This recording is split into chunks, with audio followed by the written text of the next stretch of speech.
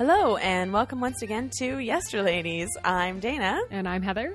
And Heather, what are we talking about today? Well, Dana, today we are talking about Sojourner Truth. That's right, Sojourner Truth. Yes. And we have to make sure people understand this is two words we are saying, because I had one person today who asked what we were recording, and I said, Sojourner Truth, and she was like, what's that? So it's Sojourner Truth. And yes. This is a woman. Yes. Not an object. No. Yes. And that's a great intro into who she was. Absolutely, Whoa. yeah. All right. So Sojourner Truth was a woman born into slavery in 1797 in Ulster County, New York. So she was an American-born slave. And originally she was named Isabella. So her parents were James and Betsy, and they were owned by a man named Colonel Johannes Hardenberg. Well, that's quite a name. There you go. And so she grew up as a possession of this colonel's, spoke only Low German, which I think his family likely spoke, and she was never educated, so she never learned to read or write, even later in life when she had a lot of freedoms and traveled quite a bit. So she grew up in this family as a part of slavery and working very hard in the fields and in the house, and married quite young. She married in 1815 to Thomas, who was also a slave, and they had 5 children, the last of whom is thought died in infancy. I think they didn't find many records of that baby after. Well, and later on, I believe she refers to the fact that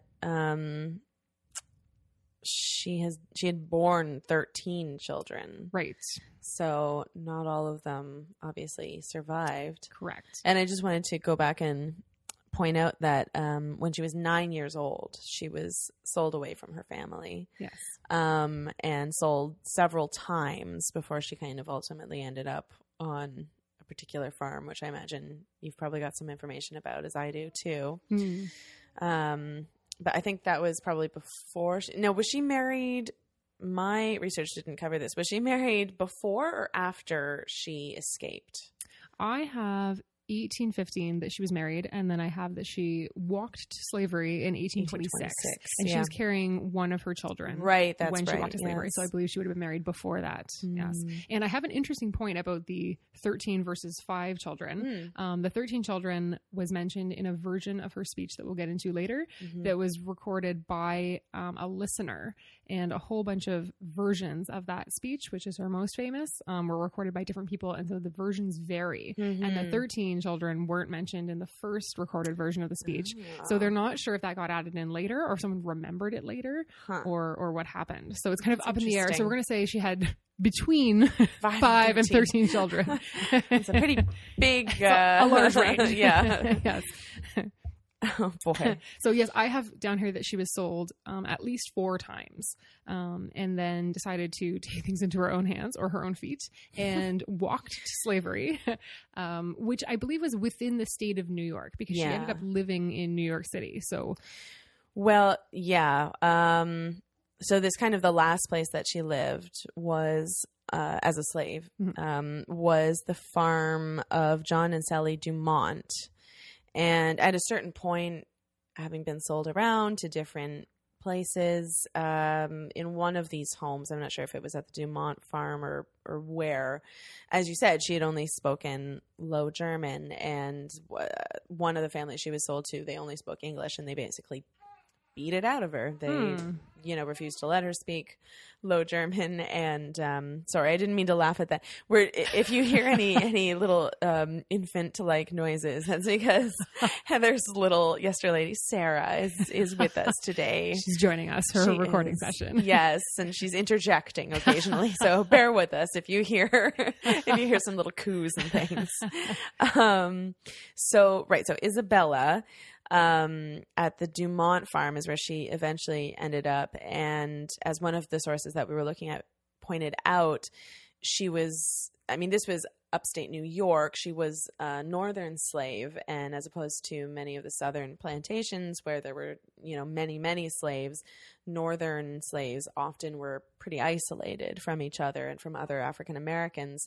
And so she would have been probably just the only servant on this maybe smaller farm.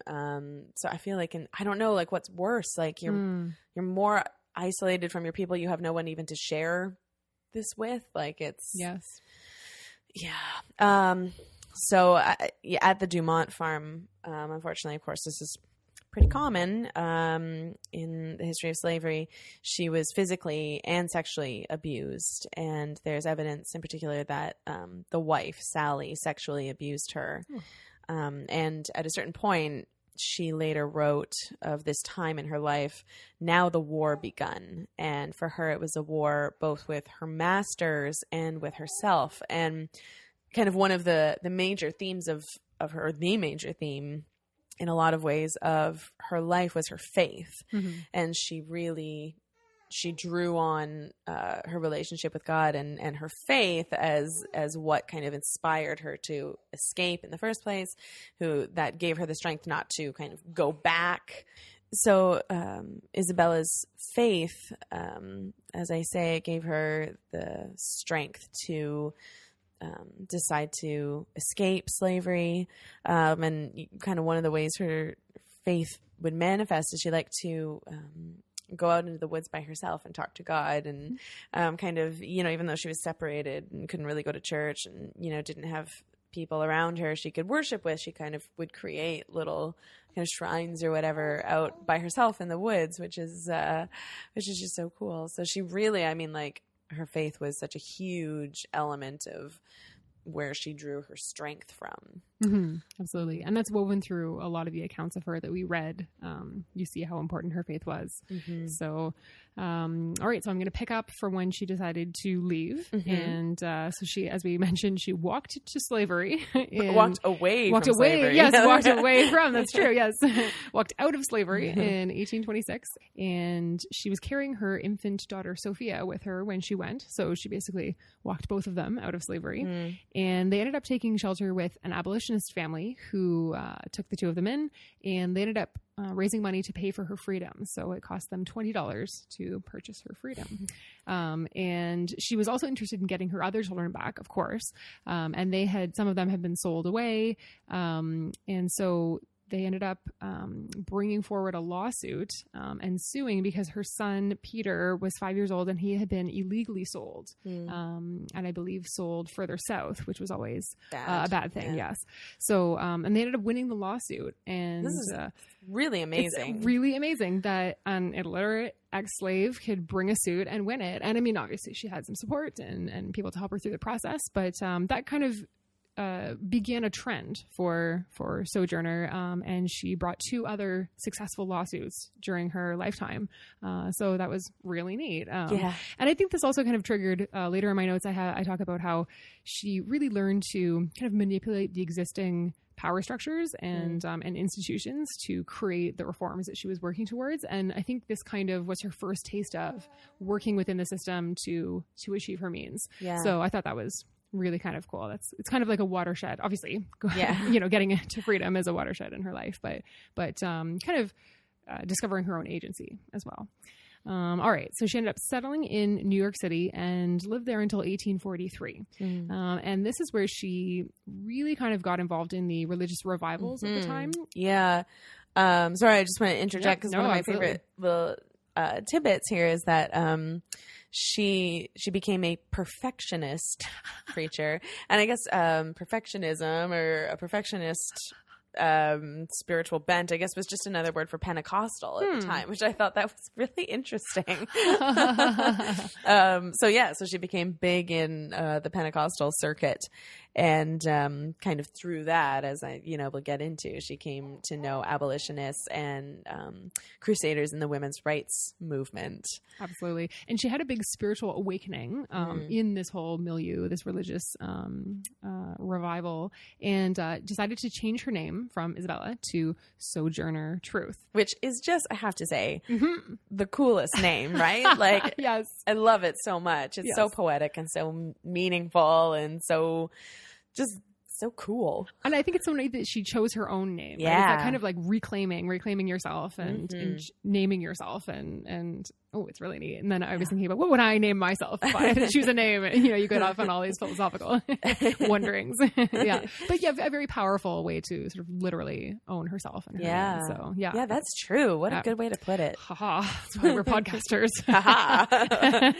And she also announced that she would travel the land as an itinerant preacher, speaking the truth and working against injustice. So she had a mission. So she traveled all around the Eastern Seaboard and into the Midwest, speaking, you know, attending events and rallies and religious events, and sort of getting the word out for the many, many causes that she was involved in.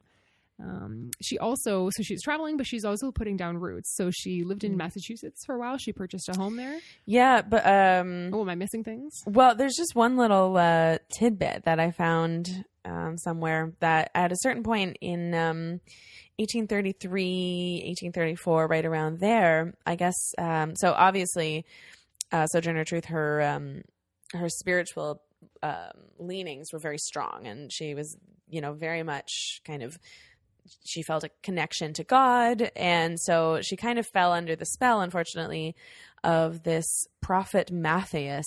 Did you have anything about this? No, not at all. Very interesting. So this prophet Matthias, basically, he had a cult. Oh boy. And she kind of ended up living with this cult for a year or so.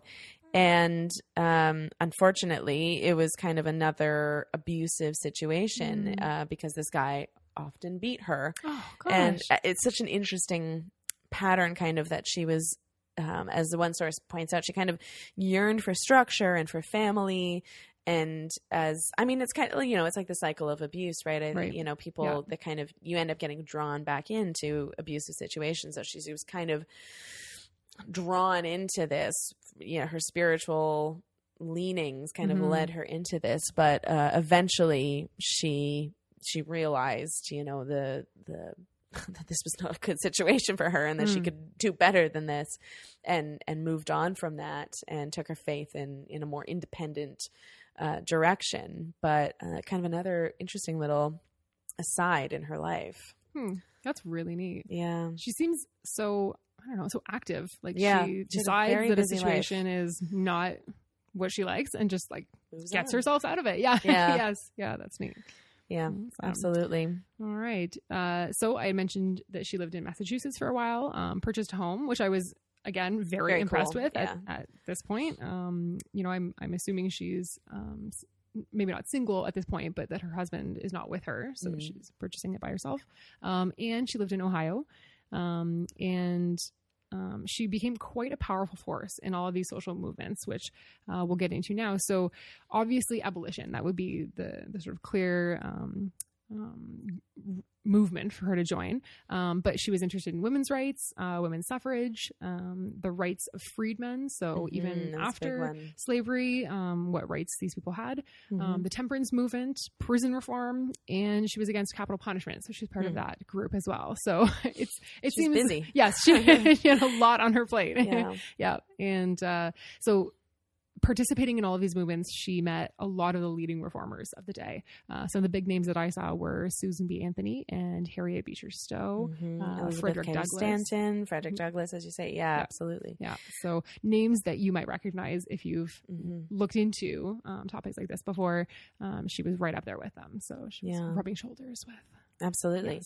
And as a lot of other former slaves did around that time period, at a certain point, she decided to tell her own narrative, which was published in 1850 as the narrative of Sojourner Truth, and she dictated it, and it was published, and I believe was pretty successful, as all of those publications tended to be, and I think that added to her popularity as a speaker and being sought after, and her travel increased after that period even more than it had already been.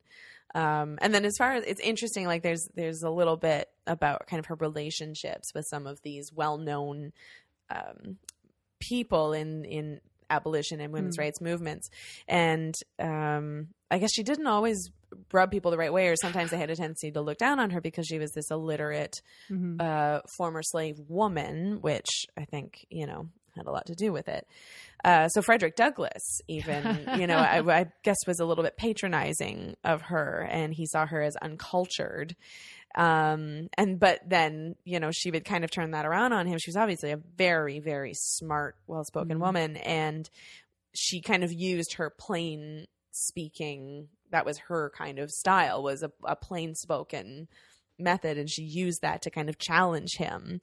And I guess at an 1852 meeting in Ohio, he spoke of the need for blacks to seize freedom by force. And when he sat down, Truth asked, "Is God gone?" And her clinging to faith as a way to combat slavery and oppression as opposed to violence. So the idea of peace through, you know, or change through peace and movement and faith and prayer and all of these things, as opposed to a violent tendency, was something she really believed in. And she stood up for that against pretty powerful forces like Douglass. And then I also enjoyed the, I mean, she was in some ways close with Susan B. Anthony and Elizabeth Cady Stanton, but she disagreed with them on a lot of issues, very valid reasons. Kind of one of the most notable falling out issues that they had was Stanton said that she wouldn't support the black vote if women were denied the vote as well.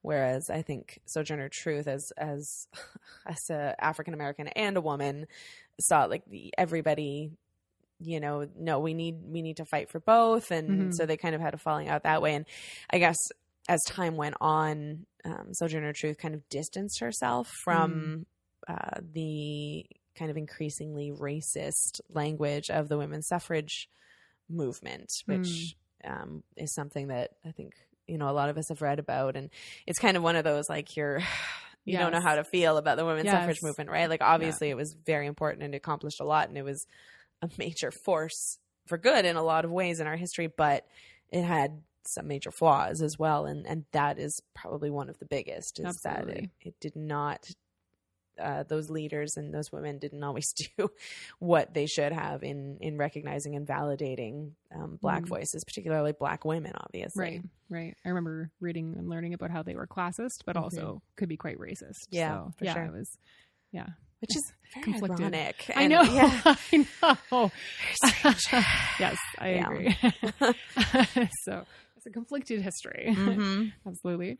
So besides her narrative, Sojourner lived off of the sale of portraits. So she had portraits of herself, and the caption was, quote, "I sell the shadow to support the substance." Oh, that's cool. I like that. Yeah. So it made me think almost of like on a tour, like a band on a tour or a speaker on a tour, right? Yeah. Selling like autographed portraits of themselves at like a merchandise table. Yeah. So you could see her speak, and then you could get the caption or the get Sojourner Truth t-shirt. Exactly. I would wear that.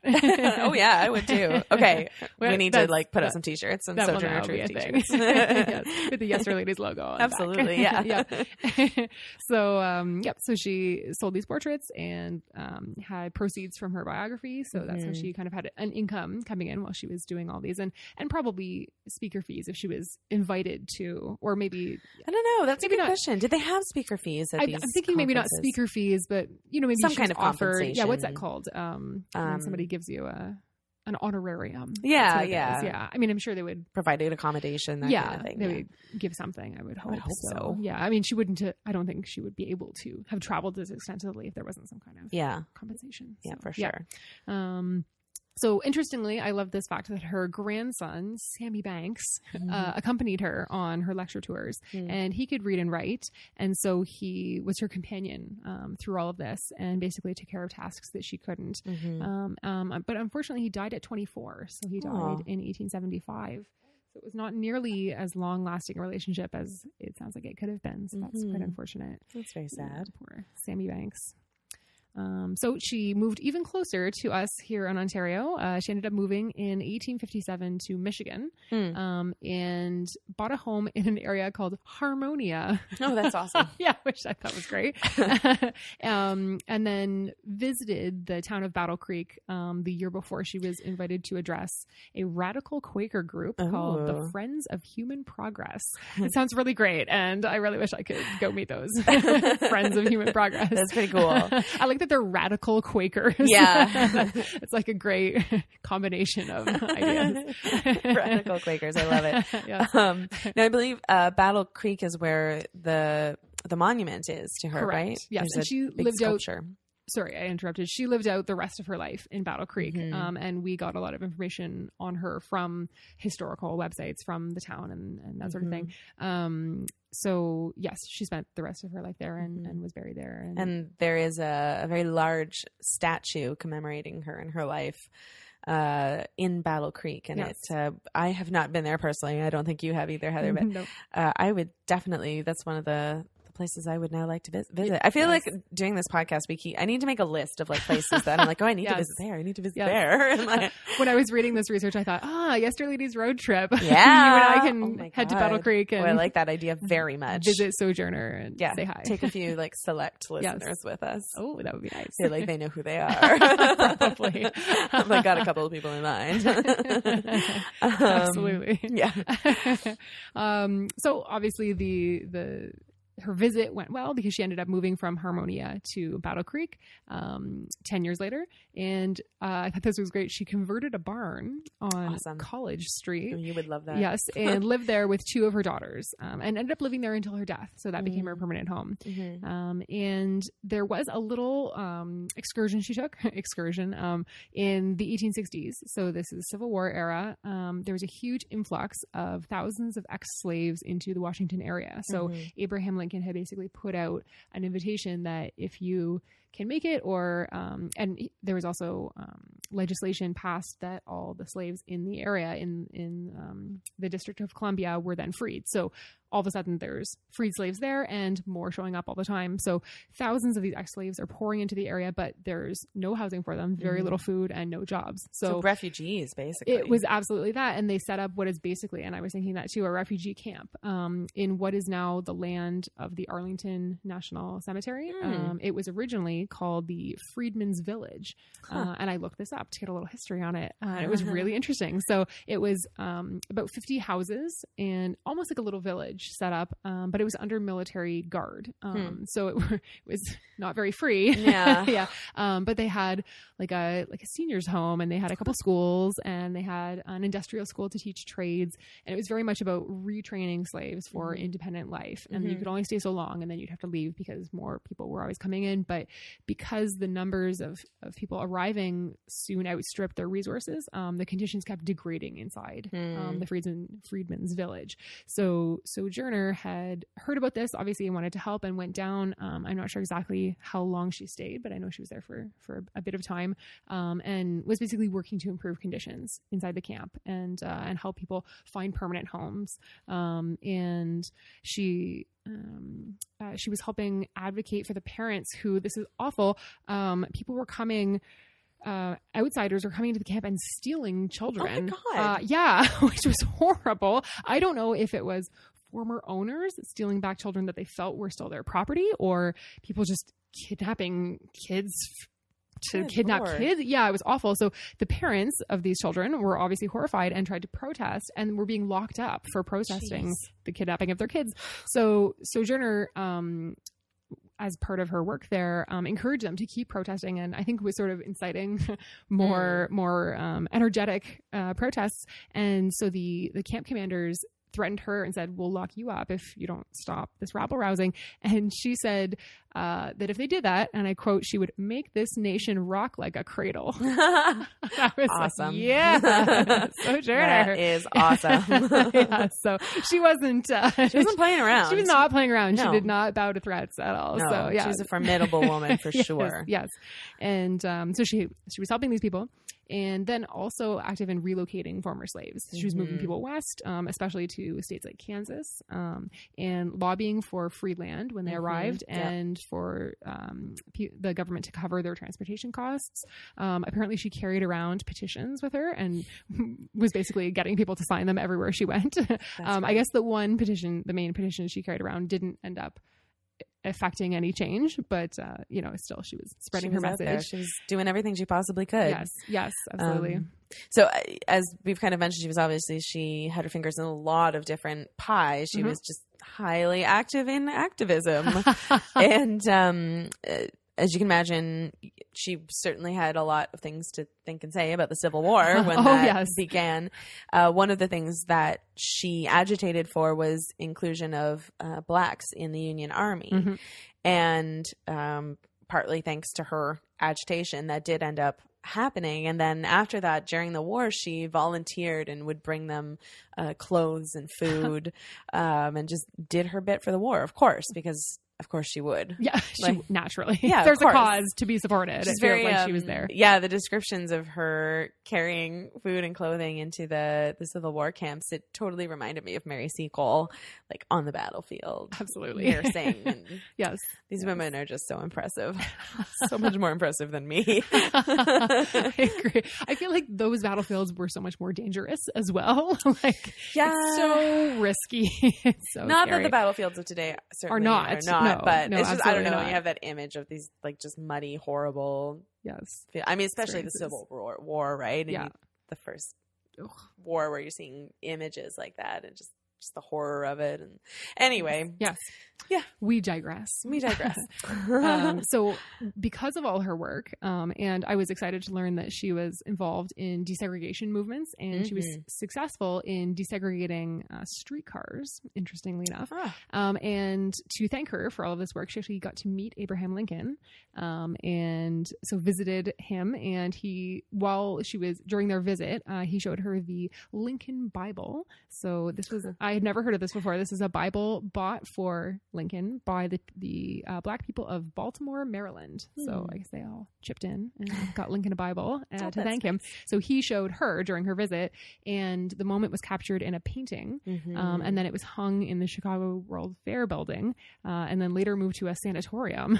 A sanatorium? Yeah, I thought that was an odd choice. And then the sanatorium burned to the ground, and the painting was lost. Yeah, don't all sanatoriums eventually burn I feel like the they really do. Yes, by the crazed inmates. No, that's a terrible stereotype. but so the painting was lost. The painting was lost. Oh God! Yeah, but a local photographer had photographed the painting before, so we still have a record of what it looked like. Good. We just don't have the painting. Wow.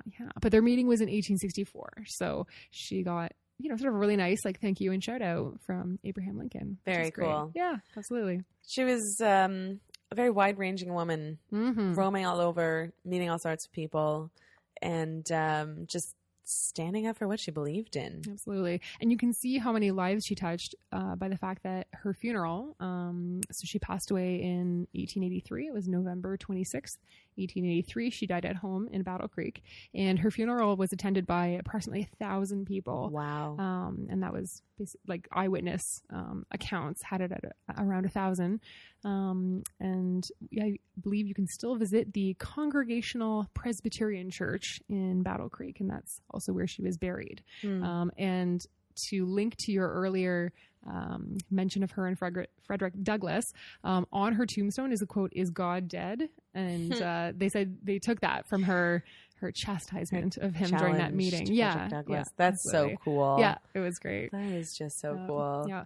So they estimate that she was age 86, although like many former slaves, it was very hard to predict anyone's a definite birth date. Exactly.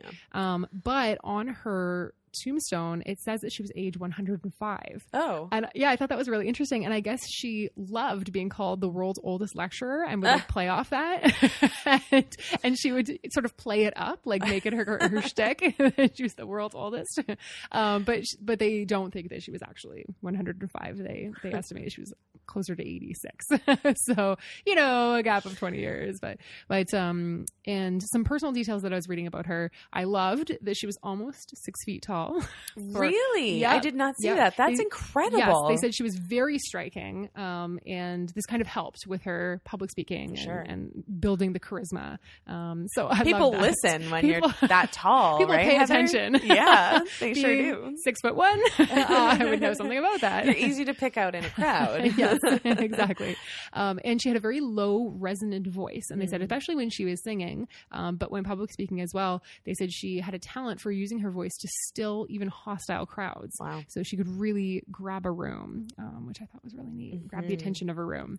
And we talked about her faith already, but she also wasn't intimidated by convention or authority. And we kind of touched on this earlier with her lawsuits.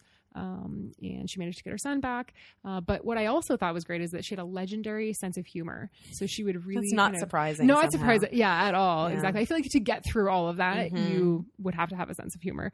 And one of the best known examples of that is she would always take out people who were kind of self-righteous and maybe a little snobby. And she would make fun of some women activists who would wear like frivolous fashions and, hats with like wings on them and this kind of thing. And so she would say, like, you're fighting to be taken seriously, yet you're wearing these hats that look like they're going to fly away. This sort of thing. So that was one example they gave of her poking fun. Yeah. Doesn't that just strike at the heart of conversations today about feminism and, can you be a feminist wearing this or that or right. the other? And I thought what a modern comparison to it's a tricky subject, and I think obviously this is evidence that it's kind of always been a tricky subject, that like, are we supposed to dress a certain way to be taken seriously, or should we be able to dress however the hell we want, right? Yes, and still be taken seriously. Yes. Yeah, exactly. Right. Interesting. Very. Yeah. So one of her most famous addresses, and I know you have some more things to say on this, Dana. Yeah. Do you have some context? I was just going to say it was, quote, "Ain't I a Woman," is how the speech is known now. And it was made at a women's rights convention in Akron, Ohio on May 28th, 1851. And interestingly... I have December 1851. Ooh, controversy. My goodness. Okay, well, 1851 for sure. Definitely 1851. And when I was doing a bit of research on this, I very disappointingly and sort of predictably discovered that all the other speakers at this women's right conference were men. She was Come on. She was the only woman speaker at this conference. So great job. Yeah. I feel like really getting the spirit of the proceedings here, folks. Yeah. Oh boy. But I have a feeling she really stole the show. Yes. And obviously she was the speaker that was best remembered because her speech had now a famous and well-known title. And I have never heard of any of those dudes in their speeches. So I'm sure they were just ponderous windbags speaking about what they knew not. This is my opinion. Although at least they were on the side of women's that rights. Is very true. They were allies. Kudos is due. They were allies, but that's true. But but still, like to be the only. Yes, so irritating. So it really, it's a short speech, but it's very powerful, and it's a great example of the kind of style that she had, which, as we had already mentioned, was very plain spoken, plain language, cutting through the heart, and very kind of true to life, authentic ideas, and like very kind of powerful metaphors and very powerful statements, but in a very direct, plain language, which often is the most powerful and the most arresting. So she really knew what she was doing. Yes. So I think we would encourage you to look up the full text of the speech. It's really very short. Now, a disclaimer, as Heather already mentioned, there are multiple versions floating around. Unfortunately, we don't have an audio recording. That's too bad. Yeah, to confirm exactly what the text was, but I think the main points are fairly the same in all of them. And I just wanted to share with all of you just a few of my favorite passages. Now, don't expect me to have the kind of delivery that Sojourner Truth would have had, but I'm just going to give you a few lines from the speech. So referring to some of the men in the room. And I thought this was very powerful too, that like, obviously she's referring to the fact that there are all these men speaking at this convention. And so she's the only female speaker. So she says, that man over there says that women need to be helped into carriages and lifted over ditches and to have the best place everywhere. Nobody ever helps me into carriages or over mud puddles or gives me any best place. And ain't I a woman? Look at me. Look at my arm. I have plowed and planted and gathered into barns, and no man could head me. And ain't I a woman? I could work as much and eat as much as a man when I could get it, and bear the lash as well. And ain't I a woman? I have borne 13 children and seen most all sold off to slavery. And when I cried out with my mother's grief, none but Jesus heard me. And ain't I a woman? And then a little bit later, she calls out another man in the crowd, and that's kind of one of my favorites. Yeah. She's like literally calling She's men like out. the previous male speakers. Yes. And she's using this, and it's just so great. Then that little man in black there, he says, women can't have as much rights as men because Christ wasn't a woman. Where did your Christ come from? Where did your Christ come from? From God and a woman. Man had nothing to do with him. If the first woman God ever made was strong enough to turn the world upside down all alone, these women together ought to be able to turn it back and get it right side up again. And that is pretty cool. And some of the versions of the speech have the like crowd reaction. Oh, it was like 3 minutes of cheering. It was great. It was like the crowd goes wild, right? Not in historical language, of course. And then, of course, and I feel like I've just read like at least half of the speech. Like, it's so short it is and so brief. so powerful. And then she ends it by like the best line ever. Obliged to you for hearing me. And now, old Sojourner ain't got nothing more to say. Mic drop. Right? I feel like she would do so well on social media. Oh my gosh. So many of these She's one-liners. so good on Twitter. Just, exactly. That's what I was thinking. Like viral tweets in the making. Yeah, 100%. We kind of need her today. Yes, I agree. I agree. We'll just give I wasn't necessarily going to say anything, but I feel like maybe it's, you know what? I think in some ways it's a good day to be recording this episode. Yes, I agree. We are recording this episode on the day after a rather historic, and take that in whatever way you want, a historic American election. And, we have our opinions about what happened. I can say we would have been very proud, ladies, to record this celebrating the first woman president. So we really would we're have. disappointed to not be doing that. Yeah.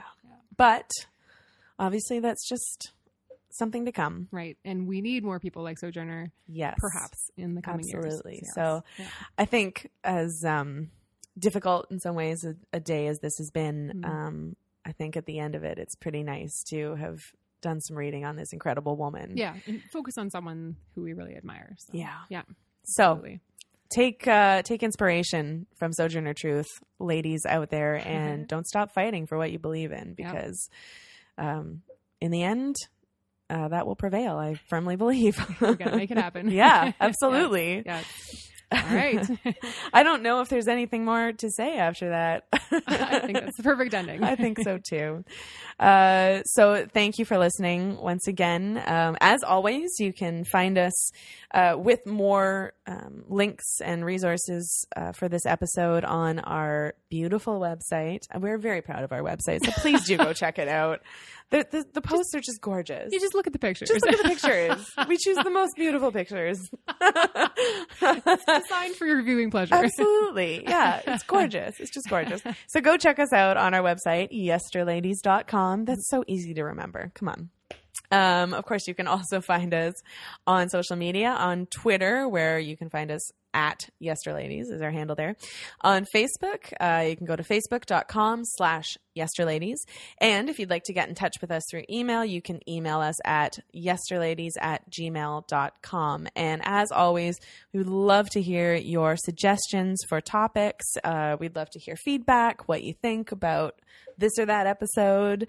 We also would love to get some ratings if you have positive ones on iTunes. That would be so great. So yes, you can find the podcast on iTunes. You can find it on whatever podcast app you listen to. So once again, thank you for listening. And I have been Dana. And I'm Heather. And see you next time.